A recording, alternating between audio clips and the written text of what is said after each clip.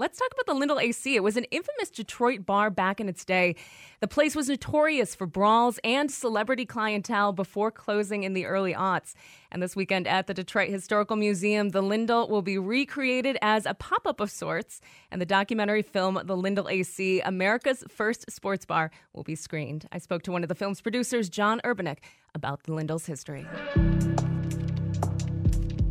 It was located on Michigan Avenue, just down the street from the original Tiger Stadium, which made it perfect for players to come down after the game and before the game, and fans.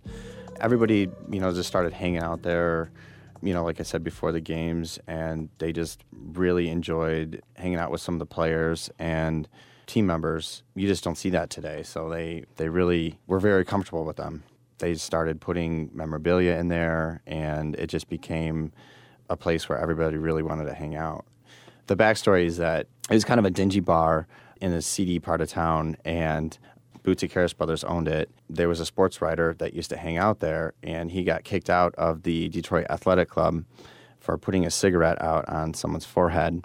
So he came to the Lindell at the time when it was just named that, and he declared that there's a new athletic club in town called the Lindell Athletic Club. So they started putting memorabilia on the walls, and more sports people started coming in because they read the newspapers, and they had a bunch of baseball players and hockey fans and hockey players that came in. When they moved to their second location on Michigan Avenue, that's when they really flourished with all the memorabilia and more players, and they were closer to Tiger Stadium. It was just a fun place to go because you just didn't know what was going to happen or who was going to show up.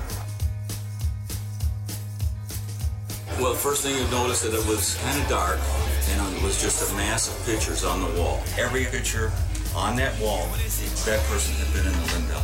Marilyn Monroe, Jane Mansfield, Tommy Hearn, Bobby Lane, Ted Lindsay, Johnny Wilson. Sonny Elliott probably knew everything that went on there. The Beatles were there. Mickey Mantle would be in the house, or Billy Martin be asleep on the couch. Lawyers, judges, gangsters, athletes. You could walk into that place any night, see the mayor, the police commissioner, bookies, sports heroes, all in the same place. So this became a real scene through the 60s and the 70s when there was a lot of change going on in Detroit, a lot of population leaving. Somehow the Lindell AC was able to stay in business and keep claiming this clientele of sports fans, athletes, comedians, and musicians. Oh, yeah. Milton Berle was there. He was a staple there. I mean, everybody just loved him, and he was amazing. And Sonny Elliott, he was a comedian himself. It was amazing. You just walk in the door, and there'd always be someone there that would entertain you in some sort of fashion.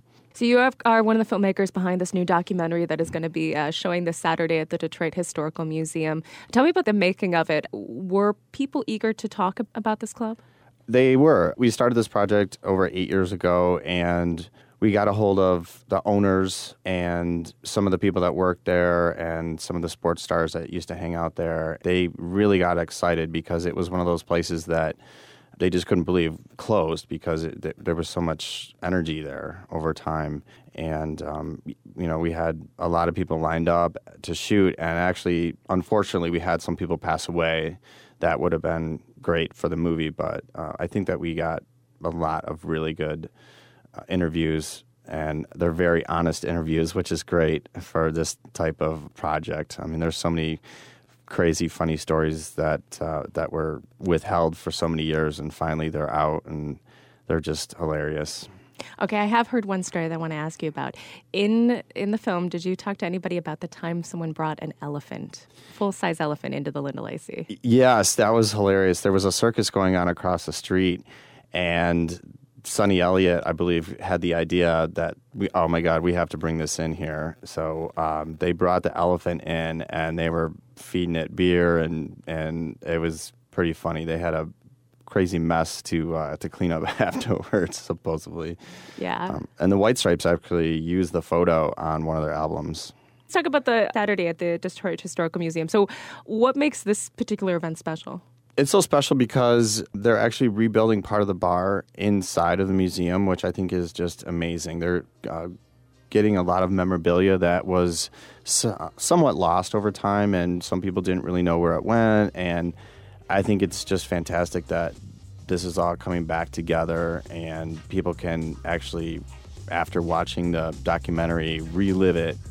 And that night is actually going to have some of the people that were in our film, and they can hang out with them and have some beers and some burgers and relive all the awesome memories.